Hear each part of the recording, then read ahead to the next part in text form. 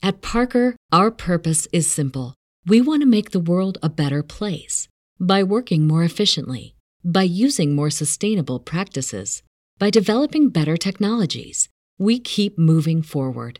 With each new idea, innovation, and partnership, we're one step closer to fulfilling our purpose every single day. To find out more, visit parker.com/purpose. Parker, engineering your success. As humans, we're naturally driven by the search for better. But when it comes to hiring, the best way to search for a candidate isn't to search at all. Don't search, match with Indeed. When I was looking to hire someone, it was so slow and overwhelming.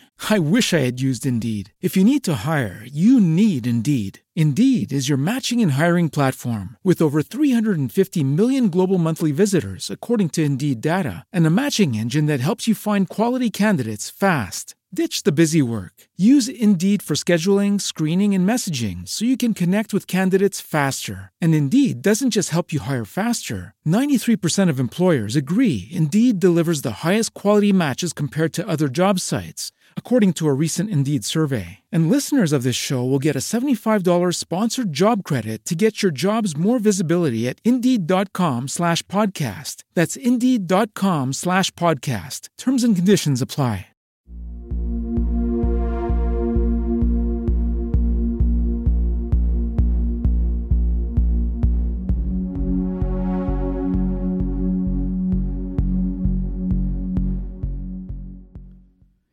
Hello, and welcome to the From the Shadows podcast.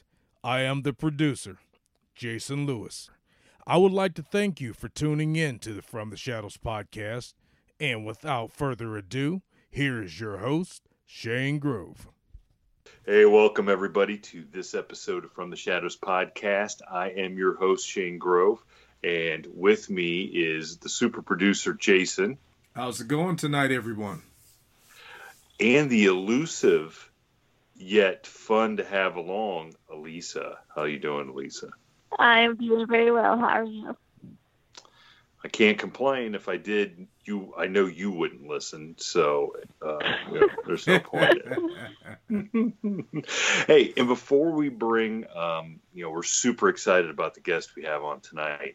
But before we bring him on, I want to mention for all of our listeners who don't go and participate on our After the Shadows discussion group on Facebook, we are running a contest on there. And this contest relates to the book series that I have.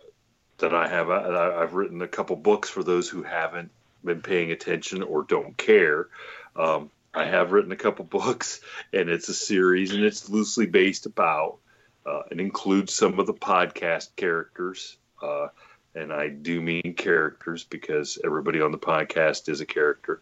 And I can't even make fun of Jerry because he's never here, but we will anyway. So what we've done is a good friend of mine, Earl Music, who is a fellow federal employee, or I should say recently retired federal employee with the post office. He is basically a nationally renowned artist. He's a comic, does some comics, does some illustration. He put together a really cool looking treasure. It looks like a treasure map of the area in which the book series From the Shadows. Yeah, I know it's really creative, isn't it? But it's From the Shadows is the book series. Volume 1 and Volume 2 are out, and Volume 3 is due to come out in July. And so the only thing I'm missing for the Volume 3 is the name of the town in which that story takes place. So if you want to get in on, add your little twist to pop culture. Am I making this sound like that's going to be really important? Get your creative juices flowing. Add to the cacophony. Geez. So there's 6 spots on the map that are little towns that I have not assigned a name to inside this story. So I'm kind of encouraging people to go to. We have a specific post on the After the Shadows discussion group. Head there, find the post, and give us some suggestions for some town names. Anything cool. If you've read the books, you can kind of maybe have a better idea of what would fit. Because on those maps, you'll see some of the locations from the first 2 books, and you'll see some locations from yet to be published books. But the whole idea is it gives somebody, the people who have enjoyed the books, a chance to see the whole area in one spot. And quite frankly, I can't keep track of where everything's at either. So the map is just as much for me as it is for anybody else. But don't tell anybody that.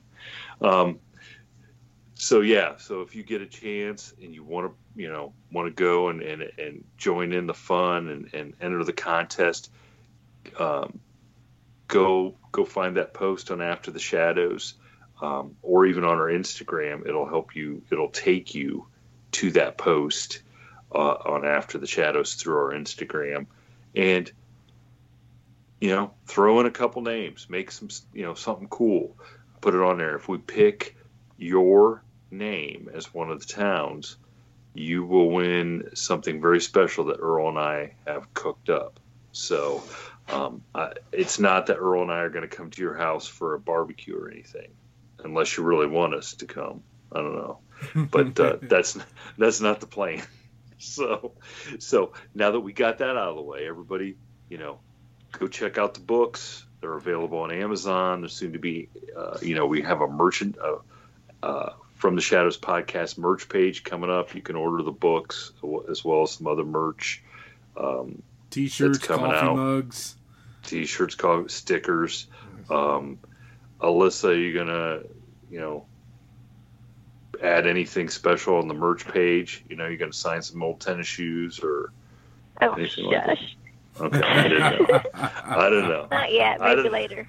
Maybe later. Okay, and just come have some fun with us on the After the Shadows page, because it is a lot of fun. We try to do something every day that will start your day off with a little giggle about Bigfoot or UFOs or ghosts or anything. So, and folks, I was going to say, folks, feel free to share any names you would like for these cities. I find it hilarious. And it's just great to have the participation. Yeah, there's been some good ones for sure. Yes. So now that we've got that out of the way, let's get to the real fun of what we've got cooking tonight. We have a very special guest, Mr. Cameron Jones. Cameron, you there? Yep, I'm here. Hello. Oh, we didn't put you to sleep? You're still No. I was very interested. What a liar! I can't believe he lied. First thing. But for those who aren't familiar with Cameron, Cameron is, we're just going to say it, our first verifiable expert on the Mothman. So Cameron, welcome to the show. We're very excited. Elise is very excited because yes, for 3 weeks or 4 weeks it's been like, I can't wait for Cameron to be on. I can't wait for Cameron. No, I mean it's crazy. Yeah. So Cameron, welcome, and let's get into it. Tell us a little bit about yourself and how you got interested in the Mothman. Yeah, I was so excited when Alyssa messaged me and asked me to be a guest because I love talking about the Mothman. First of all, of course, my name is Cameron Jones, and I'm a paranormal researcher. One of the areas that I specialize in and have a lot of interest is, of course, the Mothman, one of my main areas of research. But I also, basically, I look into ghosts, all kinds of cryptids. I'm a member of a UFO group here in my hometown of Circleville. So basically, I'm kind of into anything strange and mysterious, just like that, the kind of whole group of the supernatural. But as I said, Mothman is one of my main interests and areas of study. And when Alyssa asked me if I wanted to come on and talk on the Mothman, I was very excited because, as we know, with the coronavirus, a lot of things have been canceled, and I actually had quite a few upcoming events to library events and such to talk about the Mothmans, and all those have been canceled or delayed. So I was really excited to be able to come on and do this because it was, I was pretty depressed that all of the events have been canceled. But I've been interested. Yeah, it really sucks. Because I had I basically started my whole Mothman. Go ahead. So you have a lot of Mothman frustration that you just want to get out tonight. Yeah. I basically just started this, like, I was going to call it like a Mothman tour, where I did one at the library in southwestern Ohio, and it went really well. And then I had a couple other libraries contact me, and I was like, yeah, I'll just do like this little Mothman tour. These libraries around Ohio would be really fun. Well, after the first day, then it was like coronavirus, and everything got canceled. So yeah, it is kind of sad. Well, this wasn't going to be like a Rolling Stones thing where you called it a tour, and then the last tour kept going on for a decade, sort of deal. like you just. I shouldn't say you're retiring because you're very young, so you're just getting started. But I've had an inch. Go ahead. Well, no, I mean, so that's what I was just going to ask. So, okay, and before, I want everybody to understand, okay, just that you're, like, in my book, and we discussed this, Cameron, we hash this out. You're the number 2 guy in the world when it comes to Mothman. Gosh. No, you're the number 2 guy, okay? Because this is the story, folks. The guy who runs the Mothman Museum, I don't know, what's his name? You said it to me, Cameron. Oh, Jeff Wamsley. And you said he is probably the number 1 guy in the world, knows more than there. I mean, I guess if you're going to run the museum, you should probably be an expert, like the go-to guy, right? Yeah, he's by far the number 1 Mothman, researcher, historian in the world. He's on. When I was in high school, I would see him on TV, talking about the Mothman, and I was always, so excited to hear about it. But yeah, he also runs the museum, the official Mothman Museum, right there in Point Pleasant. He lives in Point Pleasant. Yeah, so, ladies and gentlemen, and children listening at home, when he's too busy to go to an event, Cameron's the guy he calls. That makes Cameron number 2. Hey. That's in my book. Number 2 is not too bad. So why? What made you, other than kind of the area? And I mean, you live in Southern Ohio, so I mean, it's kind of you're kind of close to where this all generated from. What really sparked your interest in the Mothman? Why the Mothman? Why not Bigfoot? Why not Dogman? Why not something else? Why the Mothman? Well, I remember I'm only about an hour from Point Pleasant, and I remember when we would go on family trips when I was a kid, we would always go, this specific drive to like Florida or whatever, and I'd always see like the turnoff, Point Pleasant, and it was always so intriguing. And even as a kid, I don't exactly know where my first where I first heard about the Mothman, but I mean, as far back as I can remember, the Mothman was a scary monster in Point Pleasant. But as I got older and got into, this research of the paranormal, and there was just something about the Mothman that just seemed like, I just always like, I think that's real.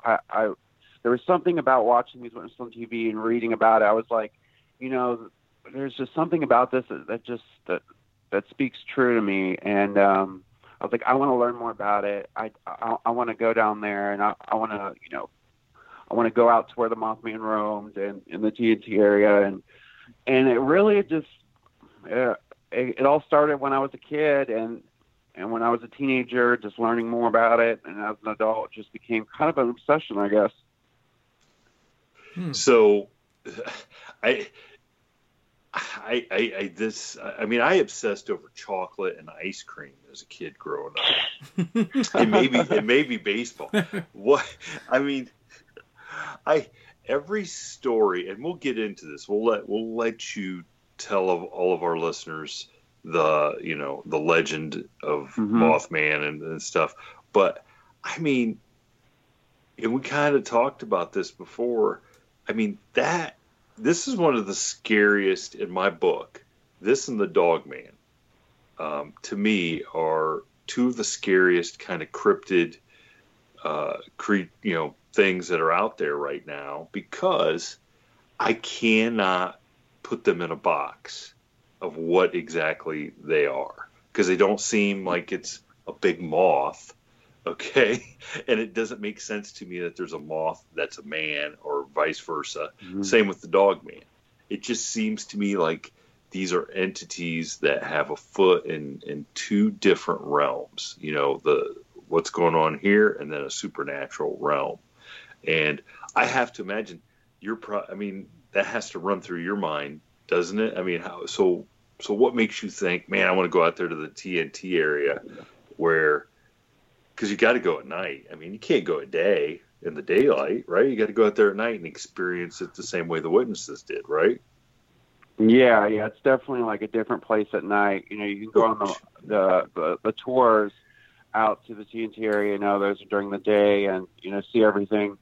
But it really is, totally different at night, and it is really spooky just to know that, it was at nighttime when these witnesses saw the Mothman. It was always nighttime when they encountered him. So yeah, it's definitely in the back of your mind for sure, because according to some people, Mothman's still out there. Some people say that he still roams that area, so you never know. So yeah, it is creepy for sure. Oh boy. So, and I got to be honest, and I know Alyssa and I have talked about. I mean, I stopped at Point Pleasant last summer, and the vibe of that place is really weird.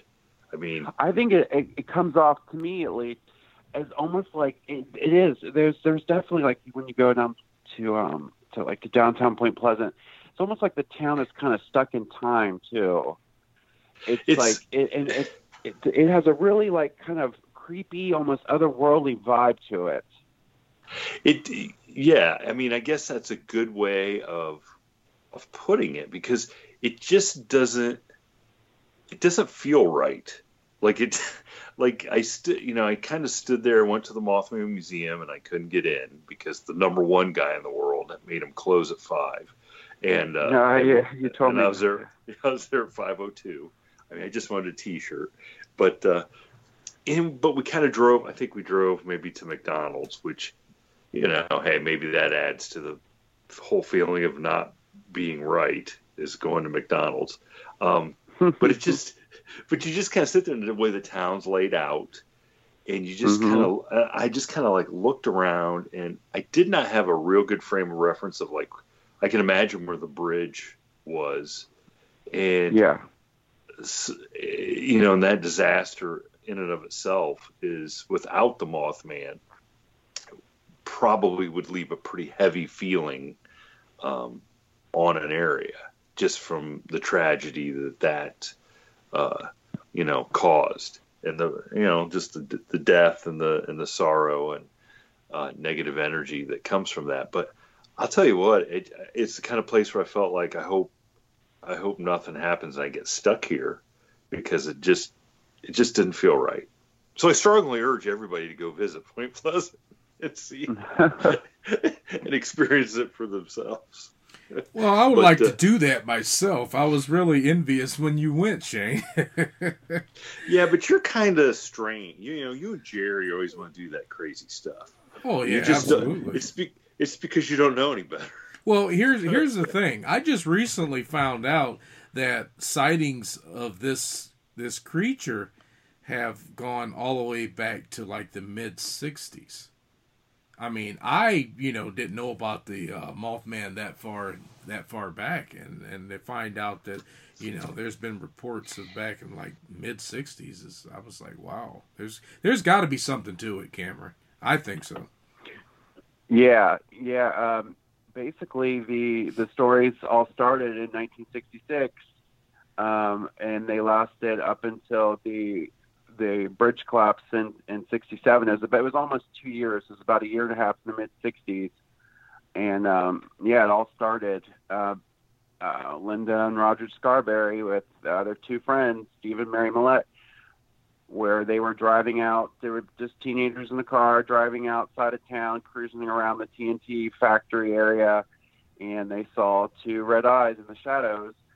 And they quickly saw that, those eyes were attached to this weird animal creature, 6.5, 7 foot tall, shaped like a man, but with two large wings folded against his back.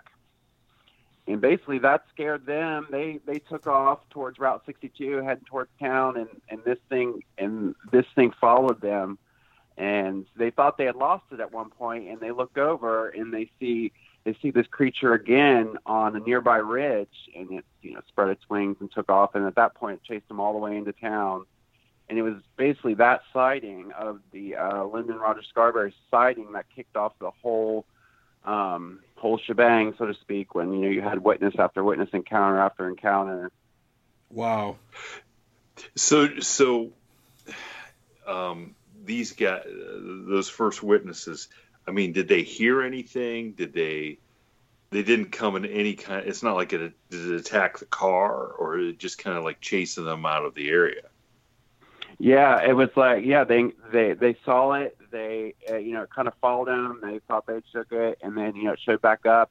And at that point, it was flying right over the car, as they were going, upwards of 55 miles an hour. This thing never lost, it kept up. No matter how fast they would go, it kept up. And then it broke off its pursuit at the city limits. So no, it didn't attack the car. I don't remember ever reading or hearing of them hearing any kind of noise, but just seeing that and experiencing that was probably scary enough. They actually it scared them so much that the first stop they went into when they got in town is they went to the police station and they reported it. And surprisingly enough, the police actually took them seriously and took down their reports, and the police went out there, looked around. They weren't quite sure what the heck was going on, but they didn't see anything. But I think that kind of says a lot that they were so scared, so believable that the police they took this seriously. Oh, absolutely, that would be terrifying. So what did the police? I mean, what did they think? I mean, what did they think was actually? I mean, did they really think that there was a 6.5 foot winged creature with red eyes chasing them, or did they just, want to get to the bottom of it and think it was something else? Yeah, at that point with the original sightings, I really don't think they didn't know what to think.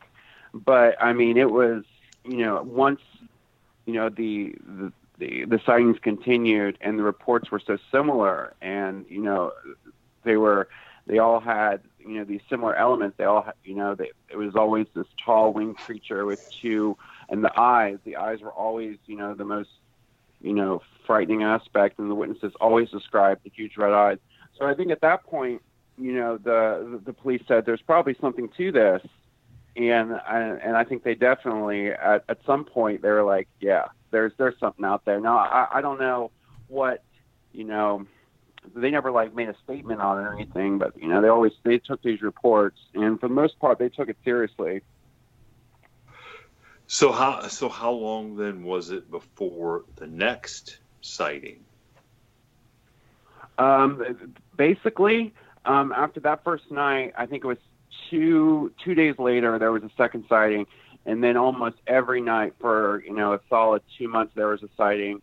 You were asking earlier if Mothman ever attacked a car or anything. Well, there is one instance. It was I think it was about 2 weeks after the original sighting. There was a witness called Faye DeWitt. She was 14 years old at the time, I believe. She had heard of the Mothman, and her brother her and her brother went out in their car to see if they could find the Mothman. You know, I don't think they really thought they were going to see anything, but, you know, the talk of the Mothman was all over town.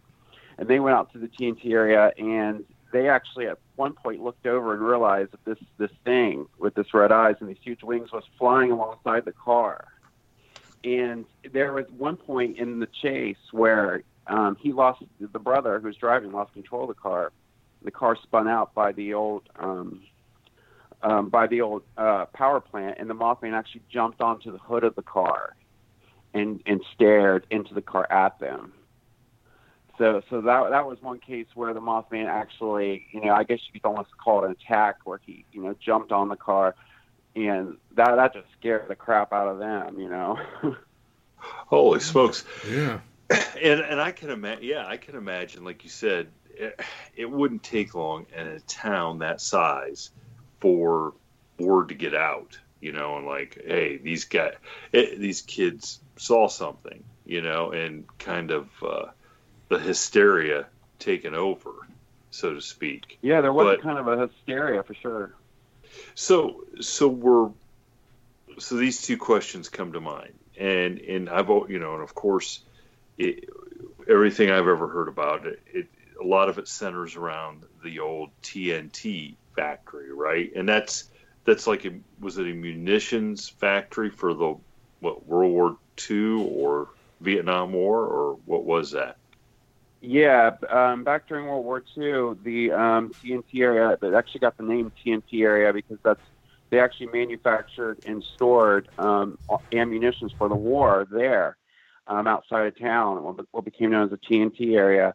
And there's these, you know, the famous igloos, they call them, which are actually kind of huge kind of caverns that they stored the munitions in. And yeah, basically right after the war, the area was kind of abandoned by the government. But yeah, the name TNT area comes from, they actually did store munitions there during the war. So that place had been abandoned for close to 20 years then, and nobody, you know, is just a place for kids to go hang out or dare each other to go check out or something, or yeah, exactly, yeah. But at that point, the government pulled out, was it 46, so it had been abandoned. And that's exactly what it was. You know, the kids in town would go out there, they would race their cars, they'd run around, you know, and it was just a place for the teens to hang out and stuff like that. So were most of the witnesses teenagers? I mean, were most, because they were the ones going out there, and if that's the place, I guess, for lack of a better term, the habitat of the Mothman, is that what was going on? That these kids were the ones going out there and hanging out, and then they being terrorized by this creature, or were there adults or anything like that had experiences that came forward?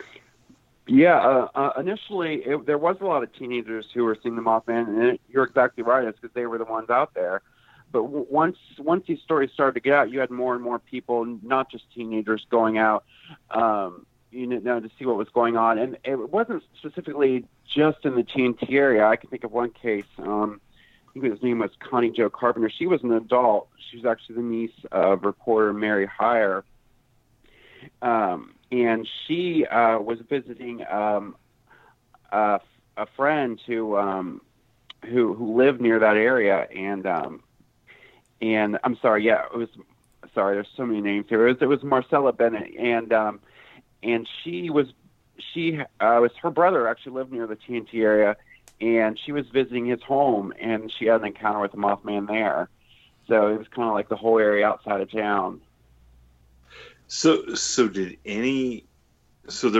there ever any Mothman sightings in areas that, I'm assuming there was nothing in town? Everything was out in the country. Yeah, I don't really know of any reports of the Mothman being seen inside the town, no. Okay. And most of them were centered around the TNT area. Yes, correct. So in the surrounding area. So what did they, so back then, what exactly did the police and, you know, what did anybody else do? Did they go and do an extensive search of the TNT? Did they, after, I mean, I would think after 2 weeks of somebody seeing something out of I would start staking out the TNT place as the police, as the sheriff's department or whatever, and trying to figure out who's out there messing around. Oh, definitely. Did any of that? Yeah, a lot of the townspeople actually, took it in their own hands, and they went out there with guns, and they were determined that they were going to kill this creature. And I remember there's this one case where these hunters said, if we find it, can we kill it? And if there's more than one, can we kill it? Can we kill them? So there it was you're asking for disaster, because you had kids running around trying to find the Mothman and wanting to have their experience. You had hunters with guns walking around, probably some of them were probably drinking, they were determined they were going to hunt the Mothman and find him and kill him. So, some people decided they were going to take it in their own hands. And so. So did anybody ever, did everybody ever get to defend themselves against this creature? Like get a shot off or make any kind of physical contact? No, not that I'm aware of. I don't know of anybody who actually saw the Mothman and tried to shoot it. I mean, they were out there looking for it, but I'm not aware of any cases where the Mothman was, specifically shot at and they thought they hit it or anything like that.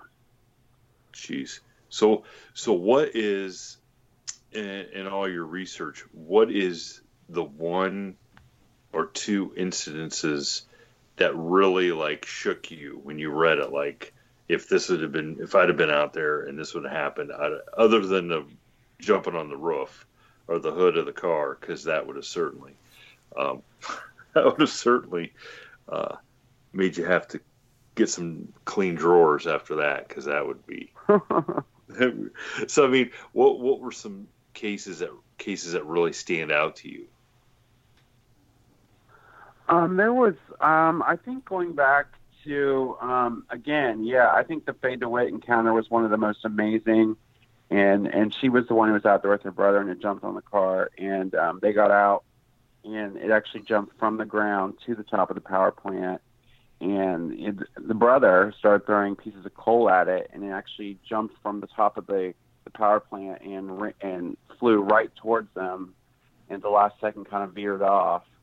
So that's always been one of my favorite cases, just because, a lot of these cases were just, this person saw the Mothman, and then they drove away. But her case was actually really detailed, and they had an up close, real encounter with it. So that's always been one that I thought was just amazing. And the Marcella Bennett encounter was actually really incredible. She was the one who was visiting her brother, and she actually had her baby with her, and she was, basically attacked by the Mothman, you could say. It basically had knocked her down. Of course, fortunately the baby wasn't hurt, but she ran towards her car, and as she was opening the door, she looked over, and literally right in front of her was this winged creature, and she got such a good look at it that she described looking up and seeing what looked like a man's legs, but they were covered in feathers. And as she looked up, she saw the torso, and then the huge wings open up, and then, of course, the red eyes. And she actually described being almost hypnotized by the eyes. And you hear that in other cases, too.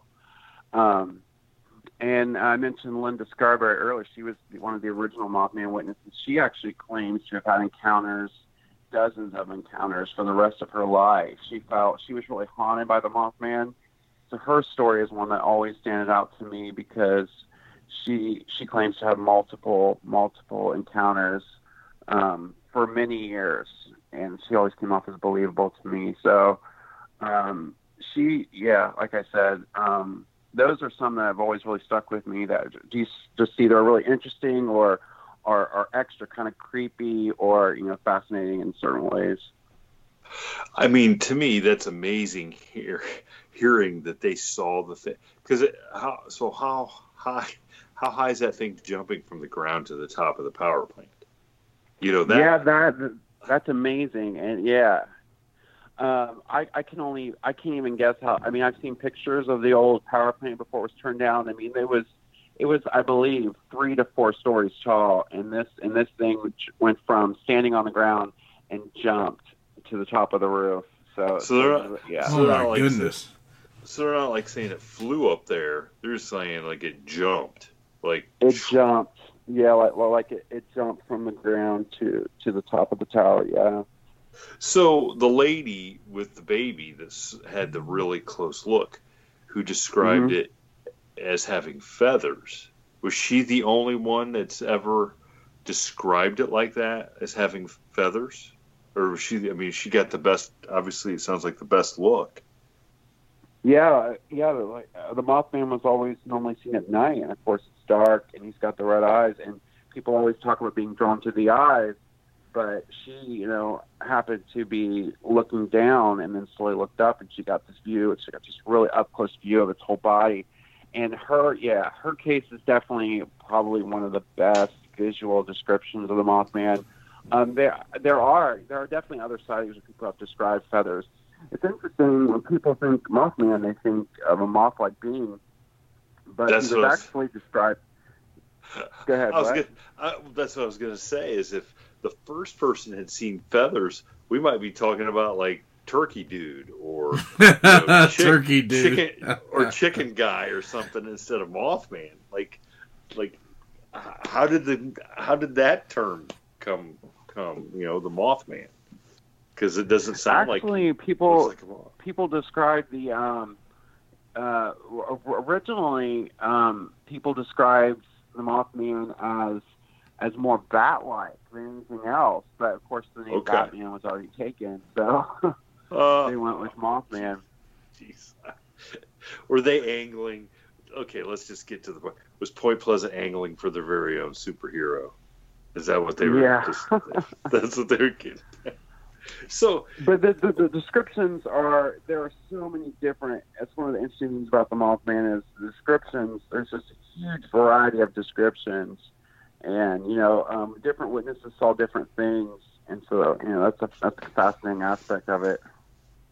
So it never actually made contact physically with anybody. It just seemed like it was really trying to scare people to stay out of the TNT area. Yeah, I think you could definitely say that. Like that was, like you said earlier, that was like its home, so to speak. That it was where it was almost always seen, or just outside the TNT area. So I think you could say that. So what then are some of the best? I'm sure there's been many attempts at trying to, describe what this thing really is. Okay, so at that time, with what they knew, what were they going on? Like, what was their theories about what was out there chasing these kids around? I mean, did they have anything that they were working from? Well, that's one question that I get a lot, and that I think a lot of people, ask is like, what was the Mothman? What is the Mothman? And I think at the time there were, some people who, I know there was definitely some newspaper reports that, said were kind of debunking the sighting, saying it was either a sandhill crane was one of the really famous explanations. Which I don't buy. I don't buy that either. I don't buy the crane. No, me either. And you know what? I don't know if you saw, but I was just at the zoo day before yesterday. Yeah, and I was going through the Columbus Zoo, the North America section, and I saw the sign for a sandhill crane, and I was like, oh, I forgot they have this. So I went and looked. I'm like, I'm looking at this, crane. I'm like, there's no way that is what these people saw. One of the other explanations was they were seeing an owl in a tree. They were seeing the owl's eyes, and they were assuming it belonged to this huge creature. But I've never really bought this explanation. But there was definitely an effort by some in the newspapers to try to explain it away as some sort of misidentification. Now I have seen pictures of and I can't, the species of owl that is pretty good sized. Okay. But I've never, and you don't really ever see owls up close and personal. Okay. I mean, we live out in the country. In fact, we just saw one up in a tree probably 3 weeks ago. Okay. And we really had to look. We heard it, but we really had to search for that owl up in, on one of the lower branches. And I mean, yeah, if there was a 5-6 foot owl, it would scare the crap out of you. But I don't really, I mean, I've never had heard of an owl attacking anybody or even coming really close to anybody, let alone for a month straight. You know what I'm saying? I mean, unless it's a rabbit owl, why? I've just never heard of any instances of 1 or 2 attacks by an owl, let alone 40. Yeah, exactly. So maybe 1 or 2 of those I could buy is a misidentification, that's hyped up by the hysteria of what's going on. But I can't. There's no way, unless you had everybody in on it and they thought, okay, we're just going to perpetuate this story, and it just, for whatever attention. But it can't be true, though. I mean, an owl doesn't even fit the description. We're talking about the Mothman being described as a 6 or a 7 foot tall dark humanoid figure with wings and bright glowing eyes. I mean, this thing is big. It's humanoid shaped. Well, what I'm saying is the one species of owl that I have seen pictures of, it's probably 3 or 4 foot tall. So what I'm saying is if you, and I don't even know if it's indigenous to that area, but I could see where maybe once or twice in a moment of hysteria based on what's been going on, if you saw that maybe once or twice, you'd say, "Oh my God, I saw the Mothman, this big winged creature." But I'm just saying I don't think it could happen for 30 or 40 straight days, like the let alone a year and a half or 2 years. Yeah. It just doesn't. So, and I guess, I mean, if that's what we're going to say conclusively, that's what we believe. And I think that's probably, you believe it's not a sandhill crane or an owl. Like, what is it? And what is its tie-in to the TNT area? Yeah, basically, so the question, that we're kind of getting into, what is the Mothman?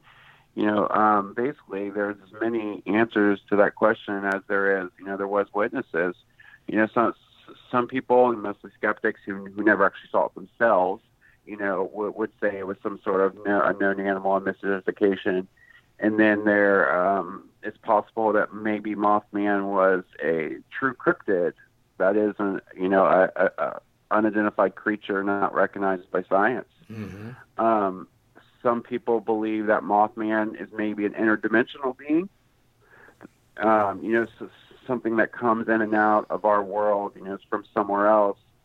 And, there's always a portal theory that, some places there are portals for these things to come in and out. Maybe possibly there was something like that out of the TNT area. And then there's the theory that Mothman was a mutated animal of some sort.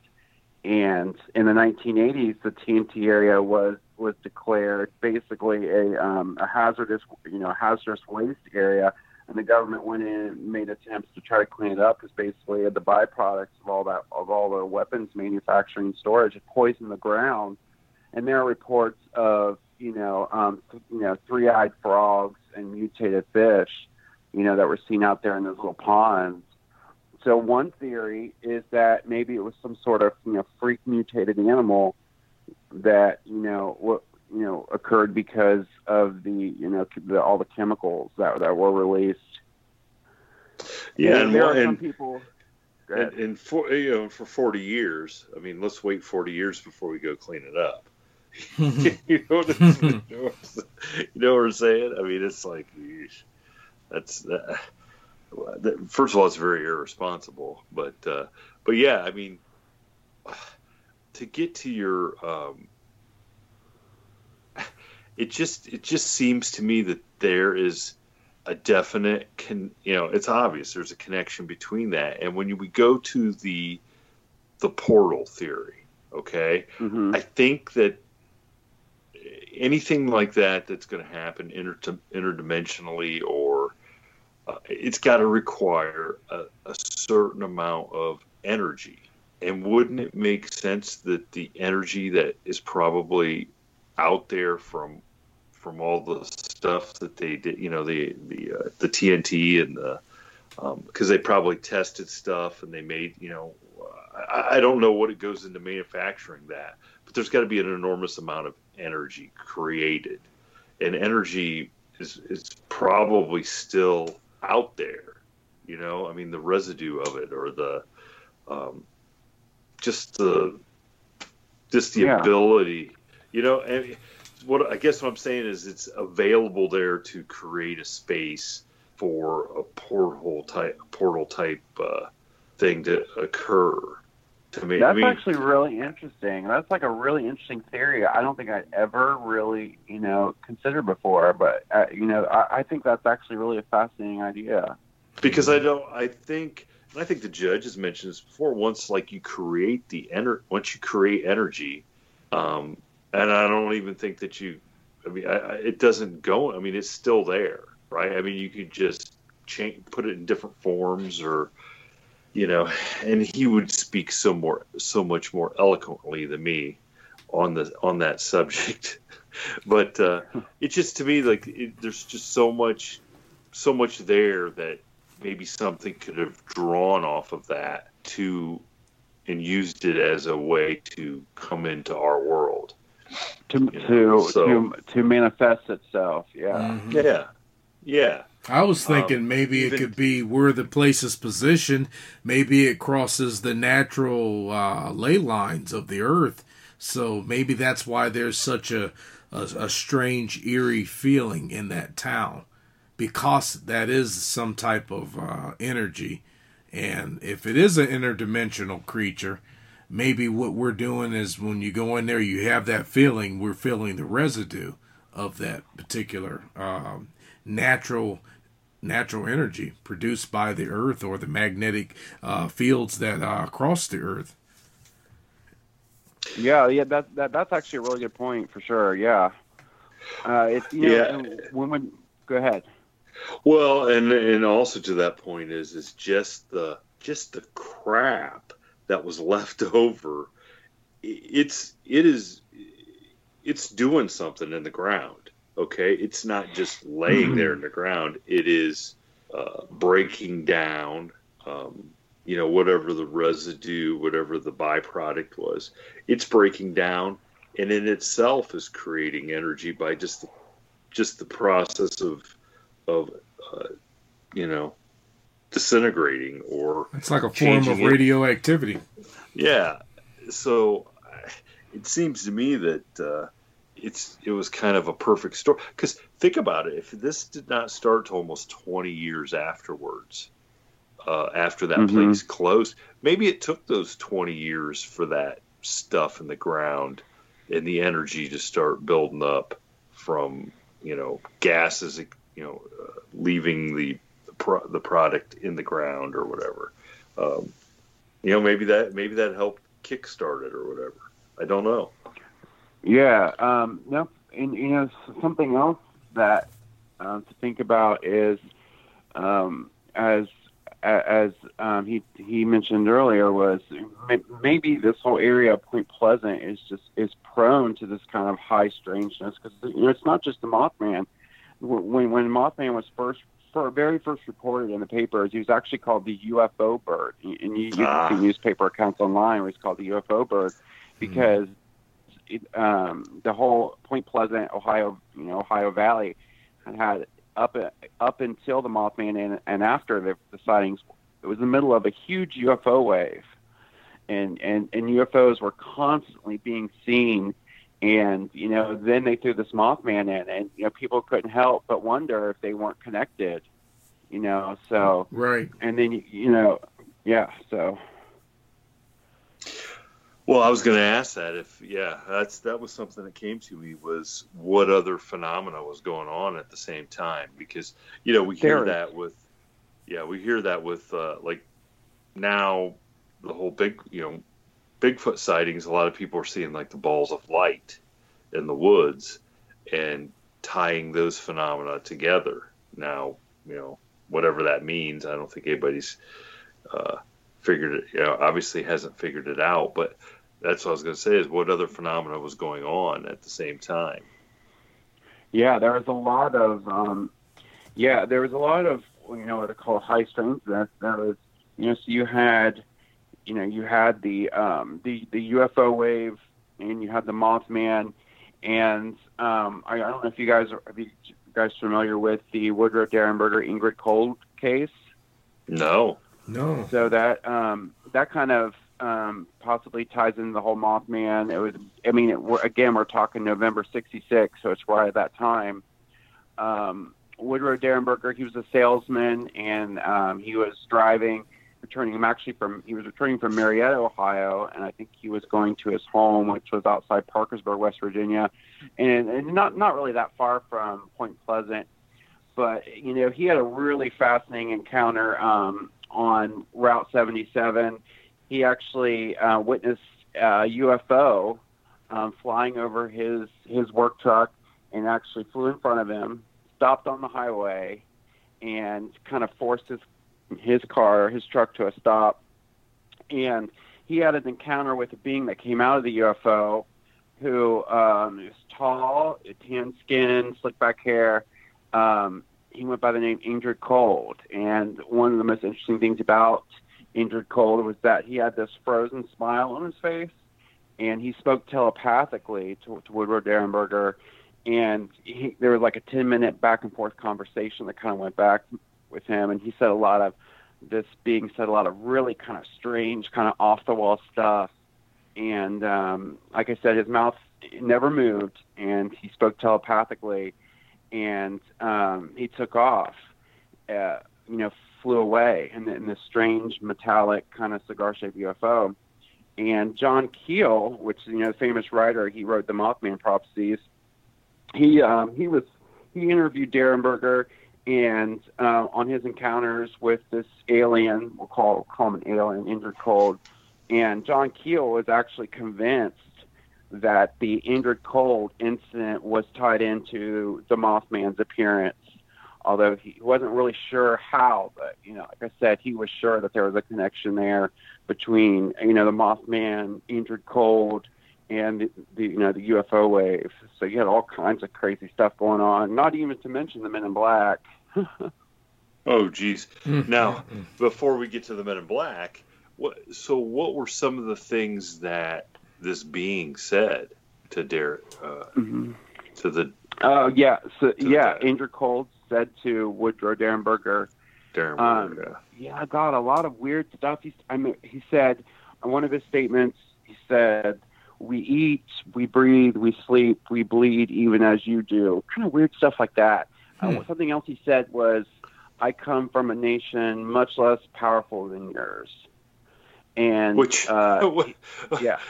that's kind of funny. Like, I just landed a spaceship in front of you, but my nation's much less powerful than yours. Okay.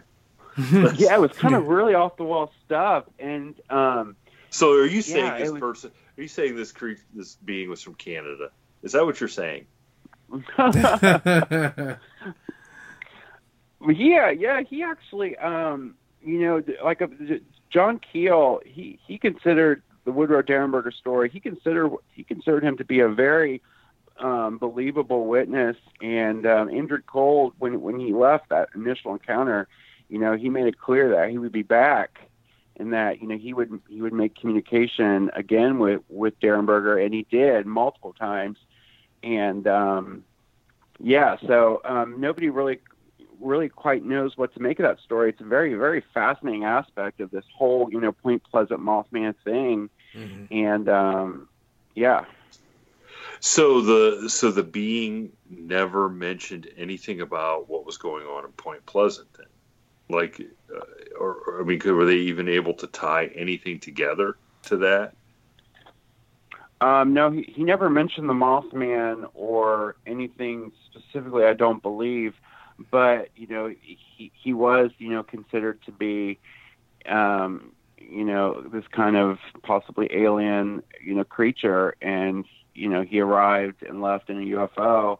And you did have that whole, UFO flap going on in that entire area at that time. And I think Mothman was definitely connected somehow to the UFO sightings.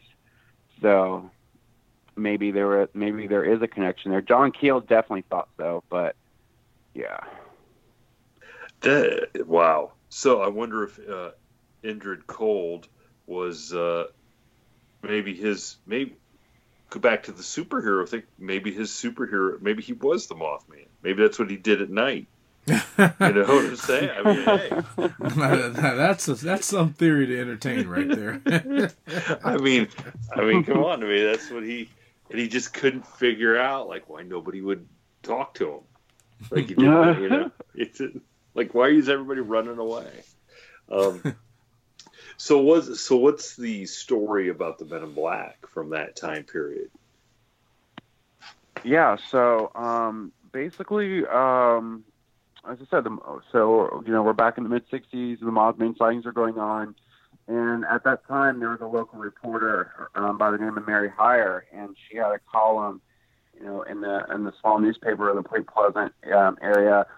She called it "Where the Waters Mingle," because I don't know if you know, but right there at Point Pleasant, you've got 3 waterways that all combine. So she had this column where the waters mingle. And, she basically write about anything she wanted. Well, she started reporting on the Mothman, and she's actually credited, Mary Hyre is credited for, being the first one to actually discuss the Mothman, in a, serious way. And she was putting articles out there. And suddenly you started getting these really strange gentlemen showing up in Point Pleasant. And in Point Pleasant in the 1960s, everybody knew everybody, and suddenly you had people started seeing these strange, tall, weird-looking men in black suits, black tie, black hats. They would be walking around town, and they stood out, like a red thumb, and in this town, and they were specifically seen many times in their, black car outside of Mary Hyre's office. And Mary Hyre actually started getting visits from these, as we'll call them, Men in Black. And they would come into her office and they would make, kind of vague threats saying, well, what right do you have to be talking about this? You need to stop reporting on this Mothman business. And there's not only did they look strange, but they acted strange. And, Mary Hyre definitely mentioned that. She says that there was just something very strange about these men. They would do weird things, like I remember there was this one case where she said he picked up a pen and he was looking at the pen like he didn't know what it was. And there's a lot of strange things about these guys. And, so basically, they started showing up and threatening, kind of, making big threats to people, and visiting people who were, talking about the Mothman, or visiting witnesses who had seen the Mothman. They would show up and kind of, tell them that, you need to shut up about this. You don't need to be telling anybody about this. So definitely, the Men in Black are tied to the Mothman because they're. Oh yeah, totally. So they're the Mothman's PR people. Yeah, you could say that in a way. Yeah, I mean, that's what it sounds like. It sounds like that. So now, did they believe the Men in Black were tied to the because as we're sitting here talking, I'm looking up the story of Indrid Cold. In Derenberger, right? Is that his name? Mm-hmm. He was not the only person to see Indrid Cold, according to this. That the first sighting, that's correct. was a couple of kids saw this character that they later attributed to being Indrid Cold. So, man, that's kind of strange. So, and this is all the same time in the same area. This Indrid Cold, the Men in Black, the Mothmans all happen at the same time. And the UFOs, yeah, all going on at the same time. So, all right. Now, before I give my theory, because now my theory is becoming clear, crystal clear on what's going on. Let's end it. Let's tie this into the tragedy in Point Pleasant on this. Was it Silver Bridge? Yes. Yeah. Okay, so tell our listeners, what happened and during that event.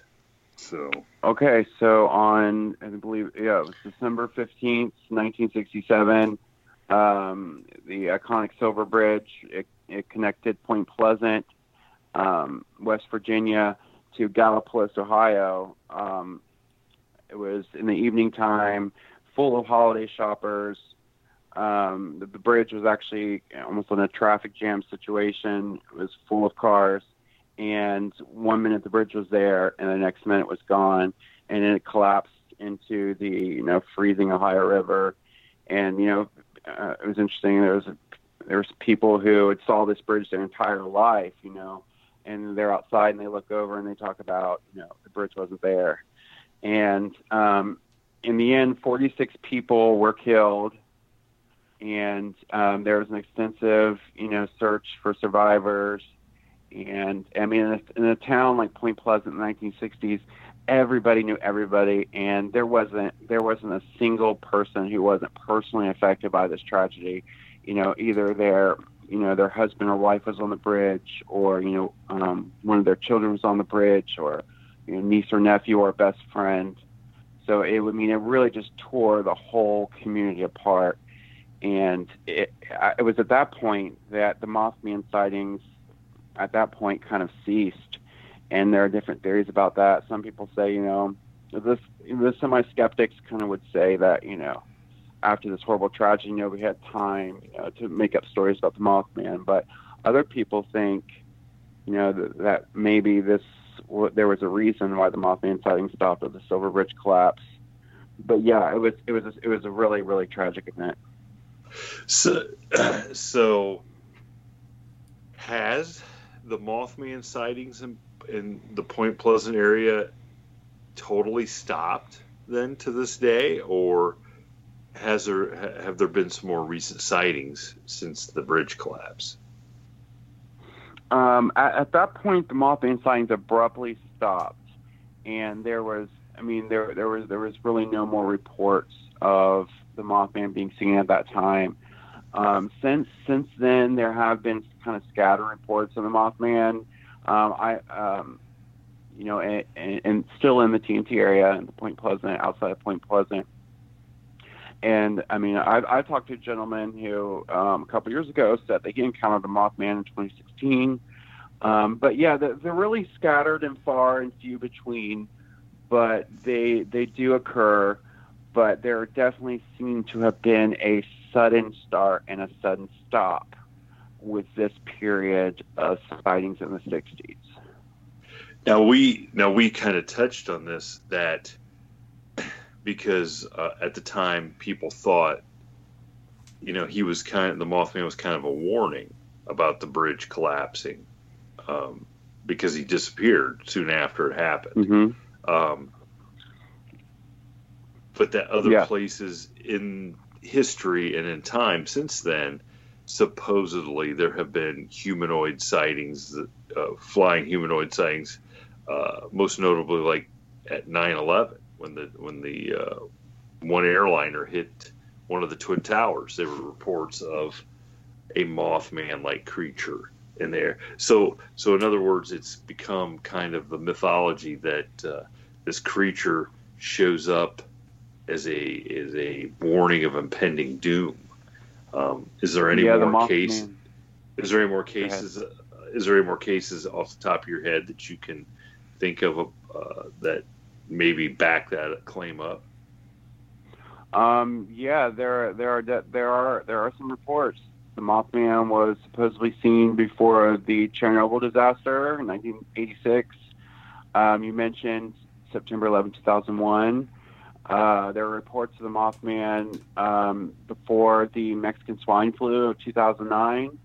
And I believe there were reports, of Mothman sightings prior to the Fukushima nuclear disaster of, I think it was 2011. So yeah, there is a history of, sightings of this type of creature before kind of, Is there a disaster. truth to the rumor that there was a Mothman sighting before opening day at Cleveland Browns Stadium every year for the last 24 years? I don't know about that one. I mean, talk about impending disaster. Is the Browns, well, what I find interesting, because and this might be kind of off the wall, but we're talking about there's an alien landed on 77. The Men in Black are coming around saying, quit talking about this Mothman thing. Quit talking. And this thing is seen out there, hiding around the TNT factory, chasing people off. Mm-hmm. And then as soon as the bridge collapses, he's gone. You know what this sounds like to me? This sounds like these aliens landed, okay, and the Mothman was their pet, okay, like their dog. And then as soon as they landed and the Mothman just takes off, okay? And you know how a dog, when he's all cooped up after interstellar travel or whatever, is just going to take off and go running in the woods or whatever. And they're trying to get him, coax this thing back to the spaceship so they can get out of there, because here's the Mothman just out causing trouble, chasing everybody around, just wanting to have fun, jumping up on the cars, stuff like that. These guys are like, hey, don't go out there, quit talking about the Mothman. You're agitating our pet. Okay, we're just trying to get him back to the spaceship. Every time you guys go out there, you get him all riled up and he runs away again. And before they can get him back in the spaceship, he goes and screws up the bridge and collapses the bridge. And then they're like, crap, we got to go get the dog and get out of here, because he just crapped all over somebody's, brand new couch or something like that. I mean, that's totally what that feels to me like. That they landed, the Mothman got loose from them, and I'm just putting it in the picture of a family traveling with their dog, okay, and the dog, so you can kind of have a frame of reference, and they can't get the dog back. The dog's just out there having fun, running around, chasing people, and they're just like, hey, quit going out there and agitating. We almost got him, and you keep telling a story, and somebody goes out there and gets him all riled up. Well, Alyssa, what do you think about this theory of his? hey, listen, we're going to embarrass Alyssa now. She dropped off the call an hour ago because she couldn't stay awake because she fell asleep. Yeah, she dropped off at about, it's been close to at least 30 minutes ago. So we're pulling back the curtain on the podcasting world, and this is what happens. We told her that she's getting as bad as the judge. Yeah. Oh my God. Yeah. Yeah. She's like, guys, I can't. She's texted me and Jason, and she's like, guys, I can't stay awake. I've been up. She was up however long and working and stuff. Man, she did a double yesterday. She did. Oh, I feel bad. Well, we don't want to abuse your good graces either. I mean, I understand you have an appointment that you have to attend to in the morning. So I know we gotta start wrapping things up, Shane. We don't want to abuse our guests.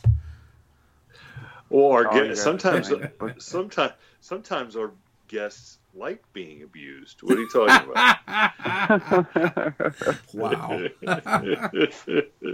But so I mean, that's as soon as we were talking about and bringing all that stuff together.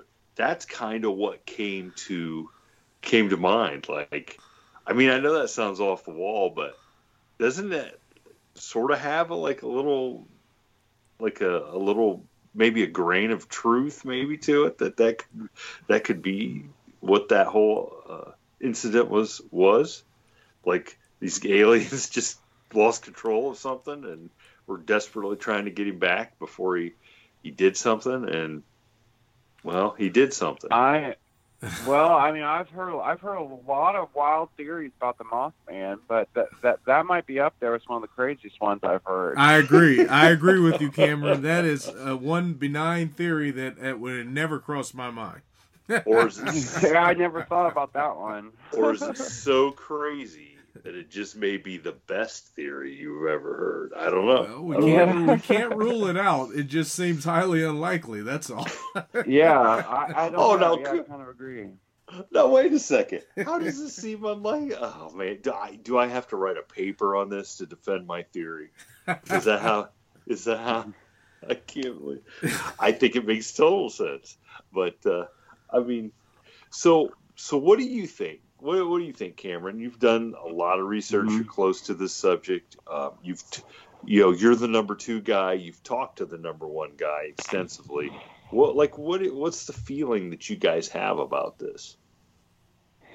Well, I can't speak for Jeff, but myself, I think one of the big questions that I ask and I think about, and a lot of people think about, is, why did Mothman come?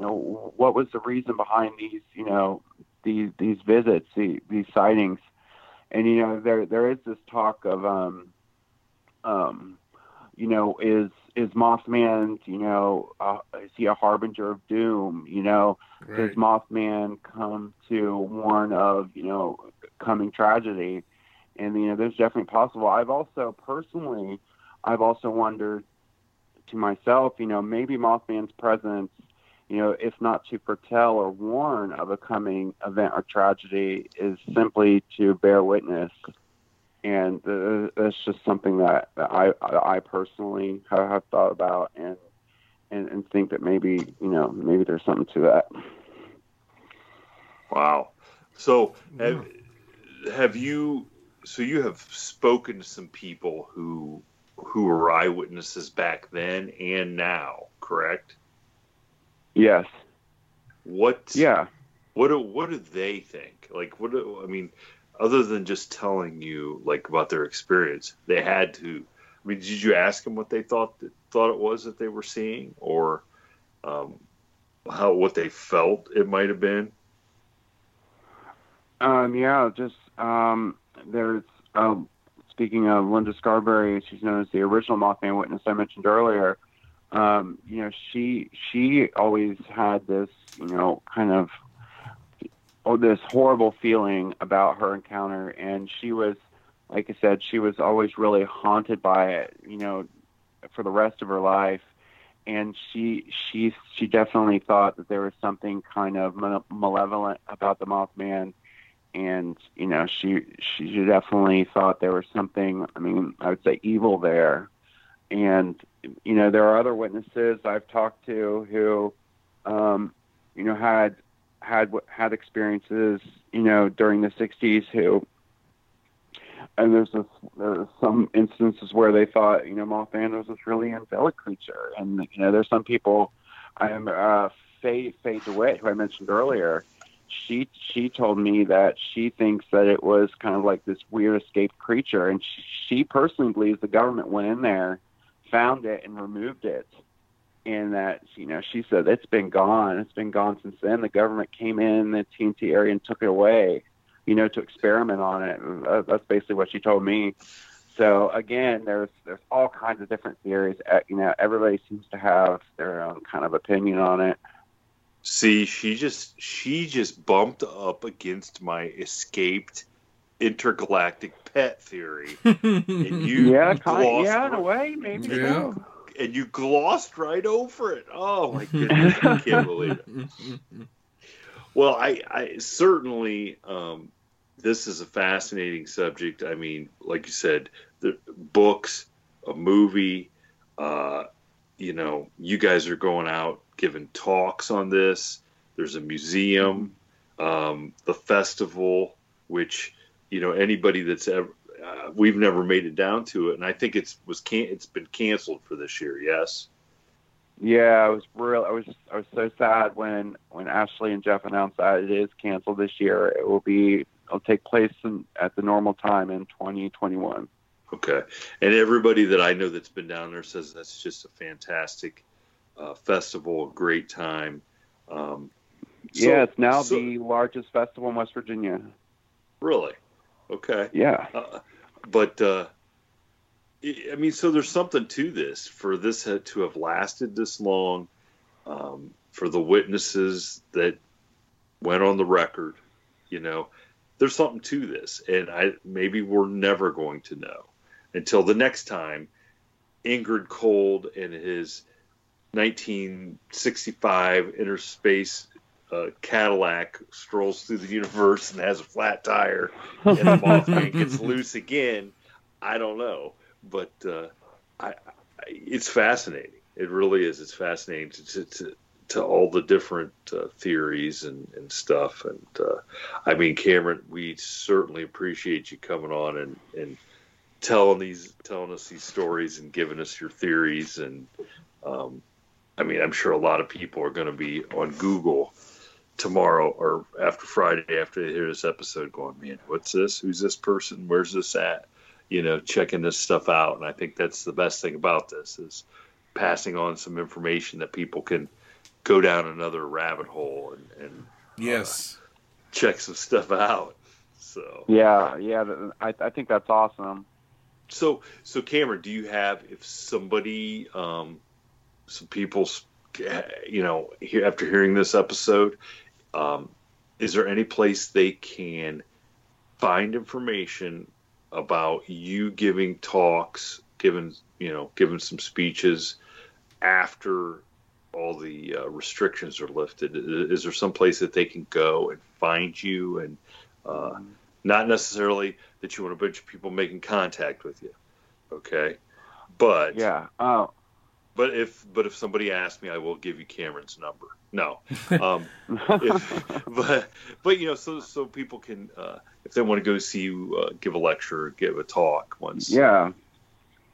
I always I definitely always post about my events on my social media, and you can find me on Facebook, Cameron Jones. I'm also really active on Twitter, and I definitely post about all my upcoming events on my Facebook, and you can find me on Twitter at Para, P-A-R-A _ mystery. So it's Para Mystery. And you can find me there. And I always, always give the dates and times and locations of my upcoming talks.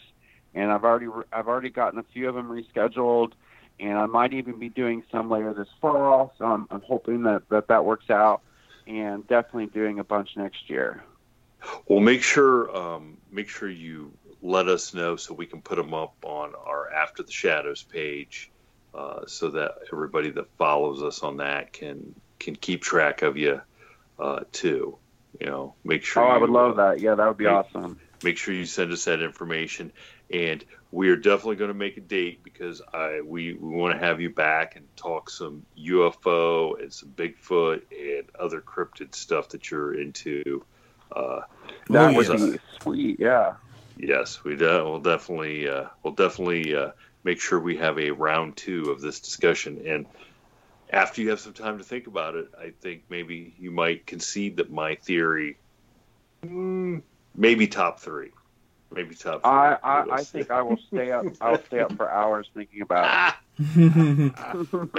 Oh, going! I can't believe this ridiculousness that I just heard. So, well, thank you very much, Cameron. I'm glad we got to do this. And you know what? I don't feel bad for Alyssa or the judge. They just don't know what they're missing. They missed out tonight. That was for sure. They missed out.